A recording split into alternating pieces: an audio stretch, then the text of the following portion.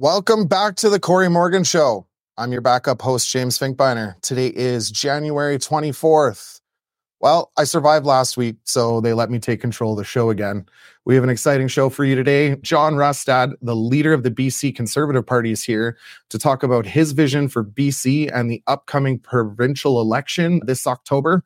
Today is also Tucker Day. The rest of the Western Standard team will be covering the events live in Calgary and in Edmonton. But I'm lucky. I'm here with you guys. But before we get to that, we're going to do check in on the news. Unfortunately, Dave has lost his voice, so Dave won't be able to join us today, but we have a bunch of exciting content up on the site. It's been a busy day already today, starting with just breaking. This just came out recently. Liberal MP Ken McDonald from Newfoundland has called for a leadership review of Justin Trudeau. Sure, there's going to be a ton of other Liberal MPs that are going to join in on that here soon. Also up on the site, 5 hockey stars implicated in the Canadian junior hockey sex scandal. They are been told to surrender themselves in an Ontario police station. So we're going to keep an eye on that, see what updates we have as that unfolds. And then an Edmonton fire captain has been charged with child porn offenses. I know the team's keeping an eye on that, and hopefully we'll have some updates there. That's just awful to hear. And then the Edmonton shooter, yesterday there was a shooting at Edmonton City Hall. Details have been slow to come out, and we're keeping a close eye on that. The shooter was wearing a security outfit, and City Hall remains closed right now. And then the big news of the day right now, and we've got lots of coverage on this, is yesterday, a federal judge ruled that the invocation of the Emergencies Act was unconstitutional. We've got tons of stories up on that. We've got tons of commentary up on that. There's going to be a ton more coming. And like I said earlier, today is Tucker Day. Tucker Carlson is live with Alberta Premier Danielle Smith and Brett Wilson today in Calgary. I'm hearing rumors and I've seen pictures that Jordan Peterson is also in attendance in Calgary. And I understand that he may also be in Edmonton later this evening. Edmonton, of course, Tucker Carlson will be joined by Rex Murphy and Conrad Black. That's tonight at 7 o'clock. I think there might even still be a couple of tickets available. So if you check that out on Ticketmaster, I'm sure you might be able to snag a seat still. Those are going to be a couple of very exciting shows. Just taking a look at the comments here quickly. Hi to everyone. Thank you for joining. Good afternoon, Alberta. I'm glad to see you guys are all here. It's great. So with that, let's get started. Yesterday, a bombshell was dropped on the Trudeau government. A federal court ruled that the invocation of the Emergencies or War Measures Act was unconstitutional. The Liberals, in the middle of a cabinet retreat in Montreal, were seemingly caught off guard. Suddenly, ministers were nowhere to be found. Fitting. That's the same reaction they had to the protest in the first place. But let's talk about that protest. It started with rumblings online, chatter about showing up on Trudeau's door to protest some of the strictest COVID measures in the world. Those rumblings turned to action, and starting in BC about 2 years ago, truckers began a convoy for freedom. Like a Chinook wind, the convoy picked up momentum across the prairies, and by the time they hit the Manitoba border, they numbered in the hundreds. Highways were lined with Canadians cheering them on. Finally, they converged on Ottawa, and they made one simple statement: the honking will continue until freedom improves. These Canadians, these truckers, these families begged to meet with their elected leaders to make their case that the Liberals had gone too far for too long. Instead, they were met with tear gas and trampled by horses. The War Measures Act was a law adopted by the Canadian government in 1914 at the start of the First World War. Under it, the Canadian government could censor and suppress communications, arrest, detain, or deport people without charges or trials, control transportation, trade, and manufacturing, and seize private property. The act was used again in the Second World War and once more by Trudeau Sr. during the FLQ crisis in Quebec. In 1988, former Prime Minister Brian Mulroney replaced the War Measures Act with the Emergencies Act, an updated law for an updated time. It contains a clear definition of national emergency and outlines how serious the circumstances must be for its use. It defines a national emergency as an urgent, temporary, and critical situation endangering the health and safety of Canadians or threatening the ability of the federal government to preserve Canada's sovereignty, security, and territorial integrity. A national emergency is a situation that cannot be dealt with by the provinces and territories or any other law in Canada. And now a federal judge has confirmed what we already knew. No national emergency existed. Protest at Coots and the Ambassador Bridge in Ontario had already ended, and the truckers in Ottawa had begun moving at the request of police. And still the Liberals pushed ahead, seizing bank accounts of convoy participants and supporters alike. Canadians from coast to coast were subject to unlawful search and seizure and treated like the very worst terrorists. Yesterday's decision is a start, a glimmer of hope that our judicial system exists to protect the right of individual Canadians. Deputy Prime Minister Freeland says she respects the independent judiciary. Well, I think Jody Wilson-Raybould would have something to say about that. But respect or not, her government will appeal. The quote, "The court decision finds in certain respects that the decisions of the government were valid and within constitutional parameters, and in other respects it finds it was not." That's like saying it's okay to drink and drive because you were wearing your seatbelt and didn't speed. The family you ran over in the crosswalk be damned. What happens next remains to be seen. I imagine a flood of lawsuits from all those accounts, from all whose accounts were frozen or whose trucks were seized. But one thing's for sure, at least for today, there's a very small win for a small fringe majority. And now, joined by the BC Conservative leader, John Rustad. He joined me earlier this morning in the studio, and here's what we talked about. I'm joined by John Rustad, the leader of the BC Conservative Party. As some of you guys may know, the BC provincial government is going to be headed into an election October 19th. And we're really excited to have John here in Calgary. So my first question, big news of the day. Yesterday, the courts ruled that the Emergencies or the War Measures Act was invoked unconstitutionally. So yesterday, you put out a tweet and you thanked the trucker protesters and the Freedom People. Why do you think what they did was important? You know, when you think about our democracy, and first of all, thanks for having me on the show. When you think about our democracy, there is no democracy without freedom. There is no democracy without freedom of speech. And so what the truckers and the freedom movement was really about was fighting for our democracy, fighting for the very values that we have as a society. And without democracy, those values are gone. And so I just, I thought they did something great. And you look what's going on around the world today. Look at the protests in Germany, what went on in the Netherlands, what's going on in France and in Scotland and Ireland and so many other places.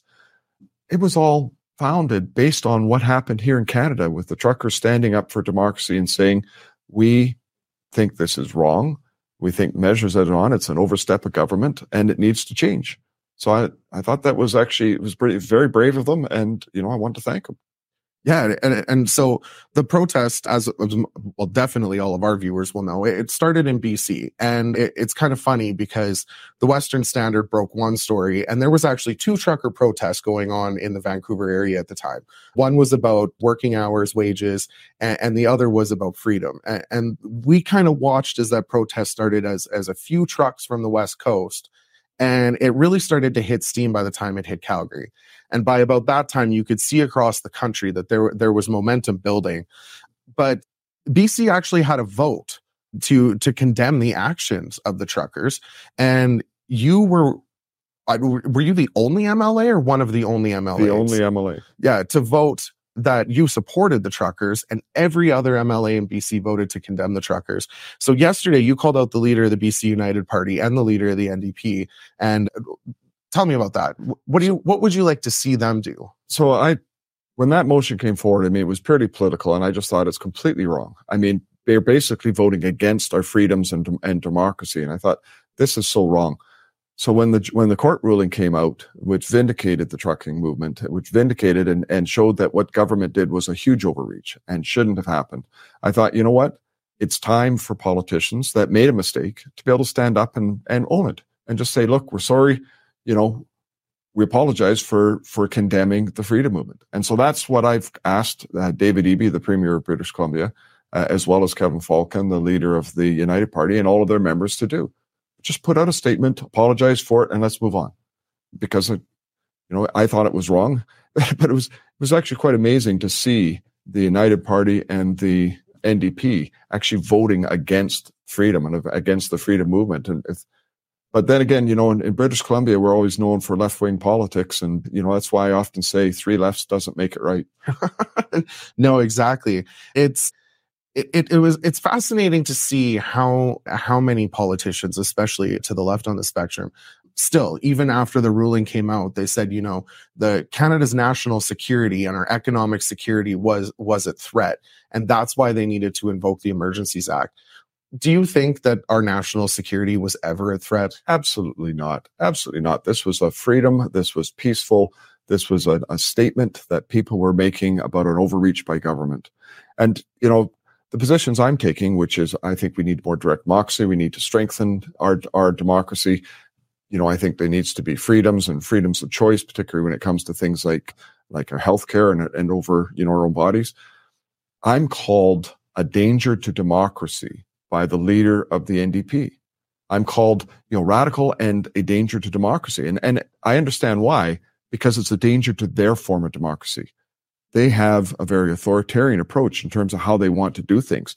Their policies have failed, so they're coming in and trying to force things upon people, and they have no respect for democracy. In British Columbia, we actually have a situation where a sitting municipal government wants to keep the RCMP as their police force, and government is coming in and overruling them and saying, no, you will move to a local police force. Mm-hmm. What happened to democracy here? Yeah. It's got the same government that's coming in and saying, we are going to overrule the official community plans. We're going to say that say that you can have densification in here. There's nothing you can do about it. And, oh, by the way, you're not even allowed to have public consultation. It's not even required. What kind of democracy is that? And I'm called a threat to democracy. It's really quite funny, actually, to see how the left will really stretch just to try to force their agenda on people. It's impressive gaslighting. In Alberta, in Saskatchewan, there's been a push from certain people that they would like to see the RCMP replaced with a provincial police force or more municipal police force. But if Danielle Smith or Scott Moe did what the BC government is doing, there would be outrage. It would be they're just disrespecting the municipalities. They're the problem with democracy. And here we have, an actual leader that is pushing through something that the people don't want. But you're the threat to democracy for supporting freedom. I know, it's crazy. And this is why I support direct democracy. If we're going to do this, like, for example, in British Columbia, if we were to consider going to a provincial police force, and there's some that think that we should go in that direction, let's get all the information out to the people. Let's show them what the costs are, what it looks like, what the benefits are, what the pros and cons for each option, and then have a referendum. Let the people vote. Why don't we support people in their decision making? People are smart, they're capable, they're capable of being engaged, and they want to be engaged. This is what we should be doing with big decisions like that. Well, exactly. You can see in Alberta how the United Conservative Party's pushed more direct democracy. So with exiting the Canada Pension Plan, they've committed that they're actually not going to do anything until there's a referendum on the subject. So under you as the Premier of BC, would there be more referendum? Would there be more questions put on municipal ballots and stuff like that in the future? I'd like to look at doing that. Now, you don't want to do it for everything, right? I mean, you're elected as a representative. Your representative is to represent the people on the decisions that need to be made. However, when there are big decisions, I think it's important to be able to go to people and have a referendum. So, for example, last spring, I think it was February or in that area, I actually moved forward a motion in the legislature to say that there should be no new taxes or no increased taxes unless it's done by referendum. Why wouldn't we go to people and say, look, make the case. If we need more money, we'll make the case and say, are you willing to give more money because this is the benefit? Mm-hmm. And if people say no, then government's got to live within its means and figure out, how to balance its books and how to deal with the issues that need to be done. This is the kind of thing that I think people need to be involved in to renew our democracy, because quite frankly, as you see with these more authoritarian approaches, both, federally and provincially, certainly in British Columbia, it's an erosion of our democracy and it's an erosion of our freedoms. So that actually comes to another thing. Speaking of taxes and a referendum on taxes, BC has, I believe, the first and oldest carbon tax in the country. and the cost of living is out of control. Like Vancouver and the Lower Mainland is one of the most expensive areas on this planet to live. Real estate, especially for millennials, is completely out of reach. And if you're living or if you're working in Vancouver, in Vancouver Metro, you're living out in the suburbs and you're commuting. If you're lucky. Yeah.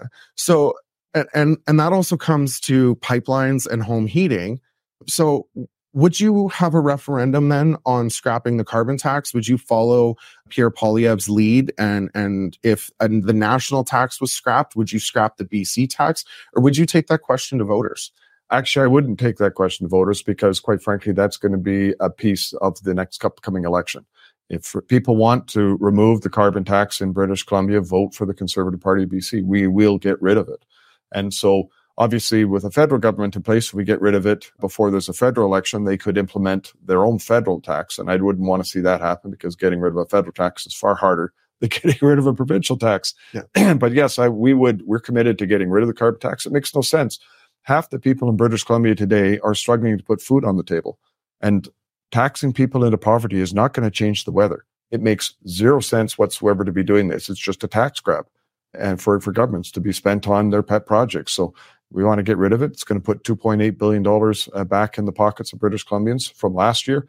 And the thing is, when you look at the cumulative, by 2031, the carbon tax and associated taxes will be the equivalent to taking $27,000 out of a family of four's pockets. $27,000. I mean, people are struggling, like you said, to buy houses, to pay their rent, for food.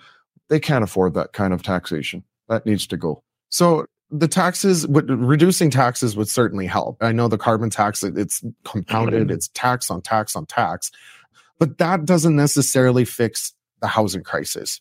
And BC's housing crisis is like no other. I don't even know where to start. Where would you start? Well, since 1991, it's been 32 years, 16 years of NDP and 16 years of BC Liberals. And just about everything you can look at in British Columbia is worse off, including housing. Since 1991, housing has gone up by 5 or 6-fold, while wages have doubled. So wages have fallen way behind the ability for people to be able to pay for housing. So there needs to be some dramatic shifts in terms of how we deal with housing. We haven't rolled out our housing policy quite yet, but there's sort of 3 prongs that we're looking at on dealing with housing. The first is we've got to figure out how we bring down the development charges by municipalities. Municipalities need to be able to put in new water and sewer and the services they need for housing. So let's figure out how we support municipalities to be able to do that so that it makes it easier for them to be able to move forward with housing projects. The second thing we need to do is, of course, we need more supply. We need to have that come in. And there were solutions that were done back in the 60s and 70s, which drove a significant amount of rental units to be built. We should be looking at the same type of solutions, right, in terms of creating that environment so that investors can come in and actually build the units that we need. And the third piece, of course, is on affordability, people's ability to be able to buy the houses. And so we're going to have some very interesting policies that are going to come forward to be able to help people to be able to afford their housing in British Columbia. Yeah, I hear that so many times that so many good projects die at city council.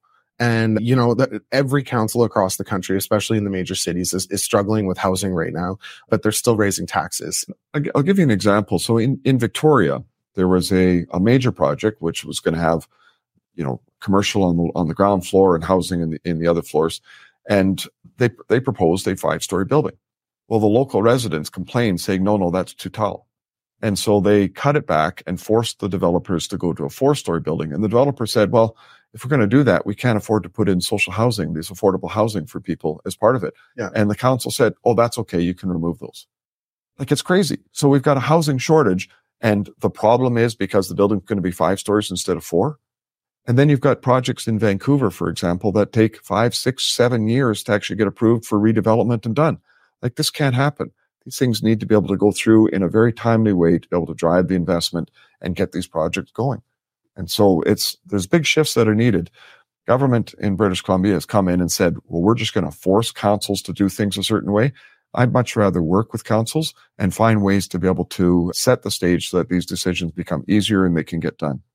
Absolutely. Just eliminating red tape in the process would speed things up. But 8 years is out of control. We don't need housing 8 years from now. We need housing 2 years in the past. Like That's right. We need to catch up. Or even 10 years in the past when you look at the demand. I mean, especially with our population growth with immigration, it's crazy that we're bringing people in with no place for them to live.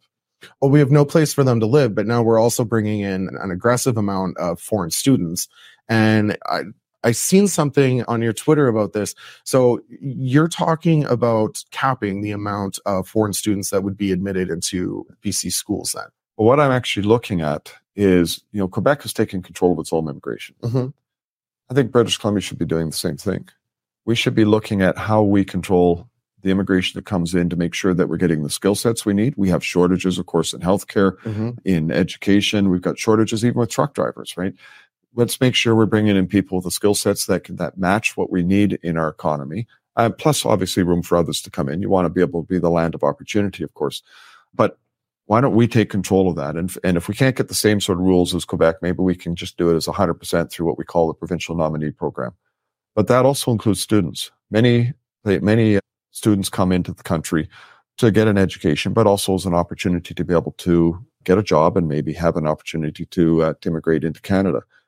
And that's good. I mean, like I say, I'd like us to have that opportunity. But we actually have some facilities that are one-room colleges where students come in, register, and then they go directly into the workforce. Mm-hmm. And so that's not only abusing the student in terms of coming in, but it's abusing the process and opening up for immigration sort of through a back door without the kind of filter and process that should be done. And so I look at that and think we need to have better control of what's going on with that. Absolutely. So yeah, speaking of healthcare, I find this, it's not amusing. It's terrifying.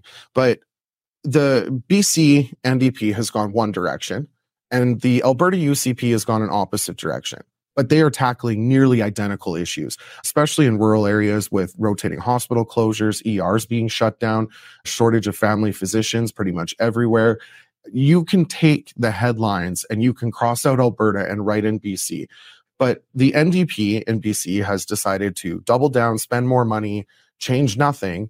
And Alberta's gone a different direction. AHS has basically been split up into 4 different areas. They've picked 4 different areas of focus, and they're expanding access to family physicians by allowing nurse practitioners to treat in family, like general practice settings. And they've put an aggressive amount of money into healthcare and addictions. BC, on the other hand, has gone the safe supply and free crack pipe route. So where would you change that? What direction would you go? Well, have we got an hour to cover this? Because it's a big topic. So I'll just touch on a couple things. First of all, safe supply and decriminalization has been a complete failure. British Columbia now, according to some experts, has the highest number of addicts per capita in North America. So clearly what we are doing is not working. It is failing. We need to take a different approach. And I like many of the things that Alberta is doing around that. So we need to be looking at this different approach in terms of how we deal with addictions. But when it comes to healthcare, there was a court case that went through about a year and a half ago, where the government essentially was arguing that the system was more important than patient suffering. And the worst part is the judge agreed. Like, patient suffering and patients should be the focus of healthcare. So what we need to do is we need to look at our system and think, how do we improve this? How can we change this? And throwing more money is not the answer. There's only one other country in the world, as far as I know, that even comes close to following the healthcare system we have, and that's North Korea. Mm-hmm. And I'm sorry, that's not a model I want to follow. We need to be looking at what Europe's doing and what places like Australia are doing. We need to have a universal healthcare system that is delivered by both public and private sources. Mm-hmm. It's the only way that we're going to see the kind of improvements and actually create a better morale in our healthcare system so that we can attract professionals. Mm-hmm. So especially the Scandinavian countries, they have a very interesting mix of public-private delivery. And essentially, if the public system is unable to help you within a reasonable amount of time, your public dollars, you then take them to a private clinic and you can get the treatment. So, Alberta and BC have this weird relationship where all the Albertans have to go to the Cambie clinic to get treatment, and all the BC folks, they got to come to Calgary to the different clinics to get surgery. So would you be working with Saskatchewan, Alberta, probably Manitoba, at coming up with a plan that if somebody in BC needs a hip surgery and they can get it done in BC in a private clinic faster, those public dollars, are they going to follow that patient to that clinic? So that's what we're looking at. We're going to actually put together a proposal, as part of our platform going into the 2024 election here. That's going to be talking about how we can change and how we can create that kind of a model. Now, we may run afoul with the Canadian Health Act. And so that's something that we're going to have to deal with. And certainly we're going to be looking at partners, people like, Alberta, Saskatchewan, Manitoba, Ontario, New Brunswick, right? Any of those provinces that have these same problems that would like to have this change. But the key in doing this is it has to be universal. So it has to be available regardless of where that source is. And we should be using whatever source is available to be able to reduce the wait times for patients. Last year, I think it was the last number I saw, about 17,000 people in Canada died waiting for diagnostic services and surgeries. I'm sorry. That's completely unacceptable. At that rate, just on a population basis, and we can't get the numbers in BC because they won't publish them, we're seeing about the same number of people die, if not even more, waiting for diagnostic services and surgeries as are dying from the opioid crisis. And nobody is even talking about it. It's completely unacceptable. Our system's broken. It's in a crisis. We need to be able to be brave enough to have a conversation to say, let's do it differently. Let's improve it. Absolutely. AHS Alberta actually doesn't publish those numbers either. We don't know how many people are actually dying on the waiting list, waiting for treatment. We are just about out of time, but I have one last question. We've actually seen a party come from third place and win before. Alberta, the NDP did it. Nenshi, when he won as mayor here in Calgary. Right now, I think the last poll I seen, you guys are sitting in second place. And, how do you carry that momentum into October? Well, obviously, there's a lot of strategy that has to go in around carrying that forward. But people in British Columbia are hungry for change. And what we say is it's not about being conservative or liberal or NDP or Green. It's just standing for what's right, fighting for the average everyday person, and just being straight up with people. People from across the political spectrum are interested in what we're doing. And we saw a poll before Christmas that showed the Conservative Party in BC is actually, there's 56% of the people in BC are considering voting for us, which is a stretch because the last time the Conservative government, a Conservative Party in British Columbia formed government was 1927. We're the oldest party in BC's history. The last time we even elected anybody was the 1970s. And so we're coming really completely out of the wilderness on taking the stage here in British Columbia, but we're putting forward a great team. We're going to have a very good strategy and lots of very interesting platform pieces to try to attract that vote in British Columbia. And I think, quite frankly, we have a path to be able to win government in 2024. It's going to be a very interesting year. Yeah, I'm excited for sure. We're definitely going to be paying attention to it at the Western Standard. I know our members are going to be paying attention to it. So where can they find some more information on you, the party, and get your platform before the election? So the best place to go right now is to conservativebc.ca. That is where our candidates are being placed and we're fleshing things out. We've got a lot of ideas on there, but we are obviously holding back exactly what's going to be in the platform so we can use that for the tools we need to do to attract the attention that we're hoping to be able to have in British Columbia. But it's a good place to come as a starting point to follow and get engaged. For anybody that's in British Columbia that would like to be part of it, please sign up and become a member. Obviously, we're looking for donations, building up the party and that side of things. But I really encourage people to get involved and volunteer. Democracy is made by those who show up. So if people want change, get engaged, get involved, help us bring the kind of change that you want to see in British Columbia. Absolutely. Well, thank you very much for joining us today. I appreciate it. Thank you very much for having me on. Thanks. A big thanks to John for joining us live this morning in studio. We wish him luck in his upcoming election. And with that upcoming election, I just wanted to touch on a couple of things. December 12th, Preston Manning wrote an opinion piece, and I just want to bring everybody's attention to something that he said in here. Far too many Calgarians completely ignored the last municipal election. That resulted in the election to the office of the current mayor. The 46% voter turnout in 2021 Calgary municipal election was even lower than the 58% turnout in 2017. With less than half the eligible voters participating in 2021 and the mayor receiving 45% of the vote, this means she occupies the office with the support of only 21% of the electorate. Now, we just talked about the BC election there and the platform of the BC Conservative leader, and I see a lot of people in the comments saying that, things never change. And a lot of the reason why things never change is because people don't show up to vote. If you take a look at some of the polls, especially the federal polls in BC, a lot of people have changed their mind. They've changed and moved away from the Liberals, and they're heavily supporting Pierre Poilievre. And if you look at the polls, the BC Conservative Party is on an upwards trajectory that we haven't seen a BC Conservative Party have that much momentum in years and decades.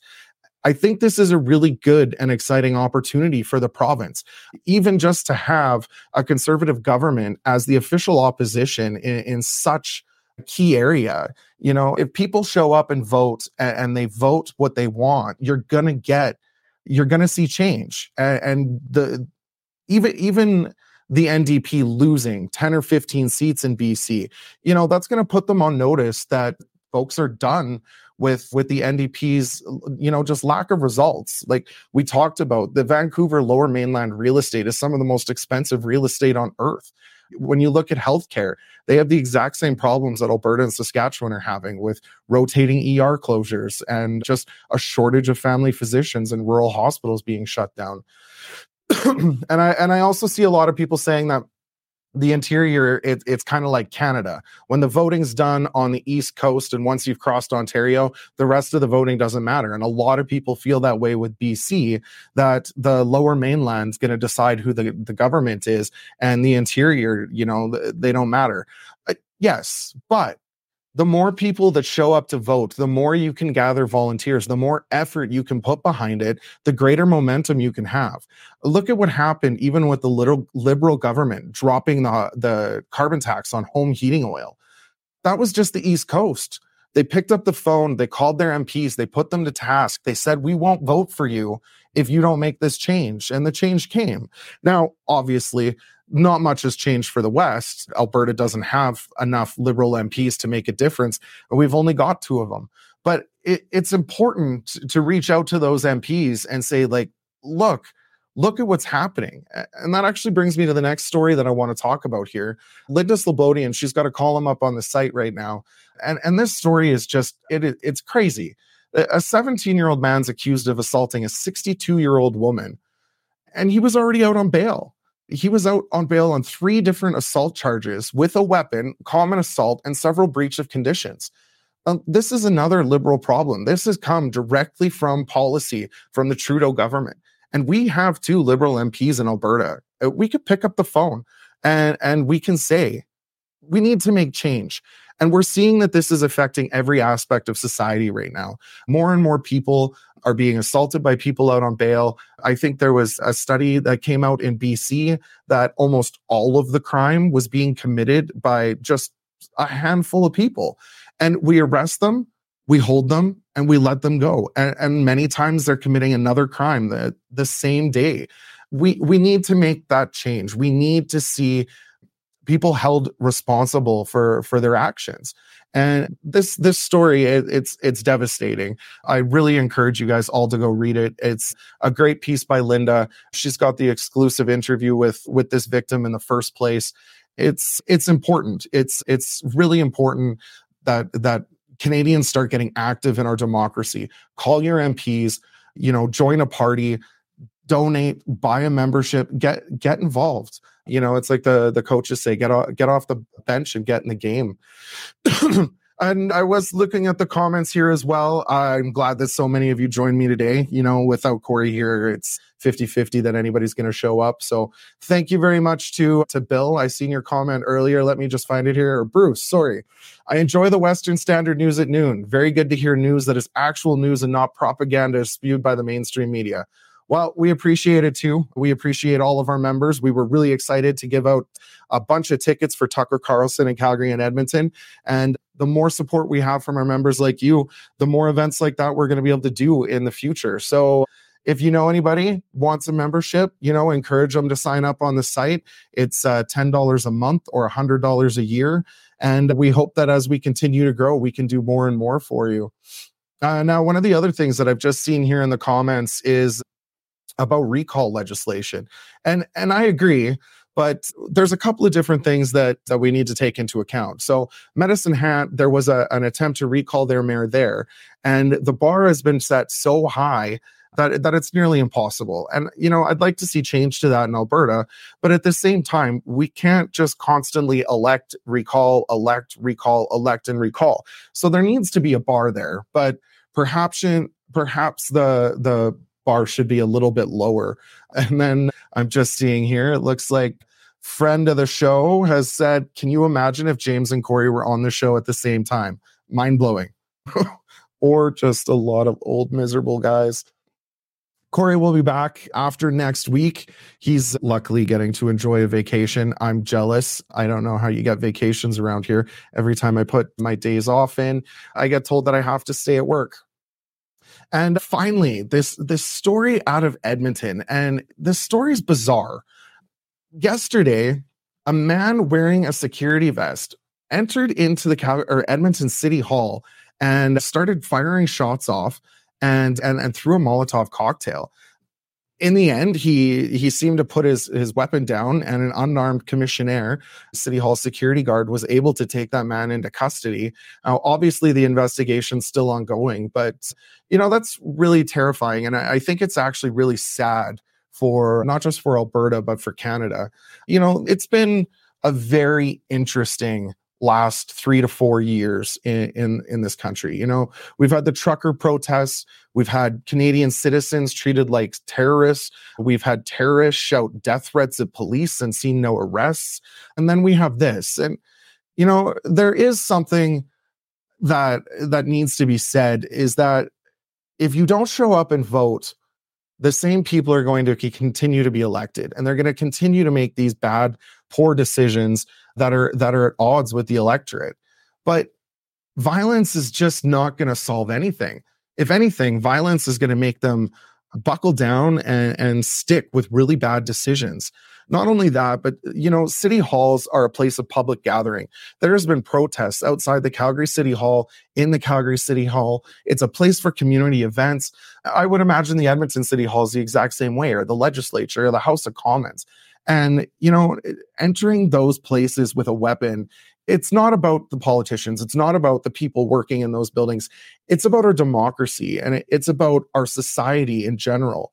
So, I'm glad that this guy was arrested. I'm interested to see what his reasonings are. And there's no reason, there's absolutely no excuse for what he's done. But, it's going to be sad. And now we're going to see these buildings have, probably increased security. There's going to be more scrutiny on the public, which is unfortunate, because that's where the people need to go to be able to address their politicians. Oh, I just seen another comment here about PayPal. So this is actually one of the things that I can address. So to close out the show, I'll talk about some of the changes we've made here at the Western Standard. Back in October, we released a new website on a new platform. The system that we use, it's called Quintype. It's a great program. We've got way more flexibility on it, but the default payment provider on it is PayPal. So I just want to let all of you guys know that in the next week or so, we will be switching to a different payment handler. We've actually just had tons of issues with PayPal, with credit cards not working properly, with people just having issues with the system in general. So we're making some pretty big changes there. Another thing that popped up is our comment section. And I sent out an email to everybody and I said, our comment section is moderated by AI. Well, let me explain. The AI that we use is akin to spell check. All the system is supposed to do is look for foul language and inappropriate words, and then they're supposed to flag it to our staff, and then our staff manually reviews that and removes it. Unfortunately, the list of words that we provided into the system aren't working properly, and it's blocking words like mother, it's blocking words like job. So we're actually switching to a new comment moderation system. There will still be words that are not allowed on the site. Obviously, there's inappropriate language, and we have a responsibility to make sure that that doesn't make it onto the site. But the system will be mostly moderated by other users. So if there's something on there that isn't appropriate, you'll be able to flag that. It'll notify us right away, and we'll be able to take that down. So That's just about all we have time for this week. And then just a reminder, westernstandard.news/subscription. Like I said earlier, it's $100 a month or $100 a year or $10 a month. And we would love for you to sign up. We should have a bunch more giveaways coming up in the next year. And, we're looking at some more expansions here. We're pretty excited about the future, and we're pretty excited what we have in store for you this year. So that's it for the Corey Morgan Show this week. I'm James Finkbeiner, and we'll see you again next week. Canadian Shooting Sports Association. Without the CSSA, our gun rights would have been taken long ago. These guys are on the front lines helping to draft smart and intelligent firearms regulations and legislation in Canada, and more importantly, educating the public about how we keep guns out of the hands of the wrong people. To become a member, it's absolutely worth every penny.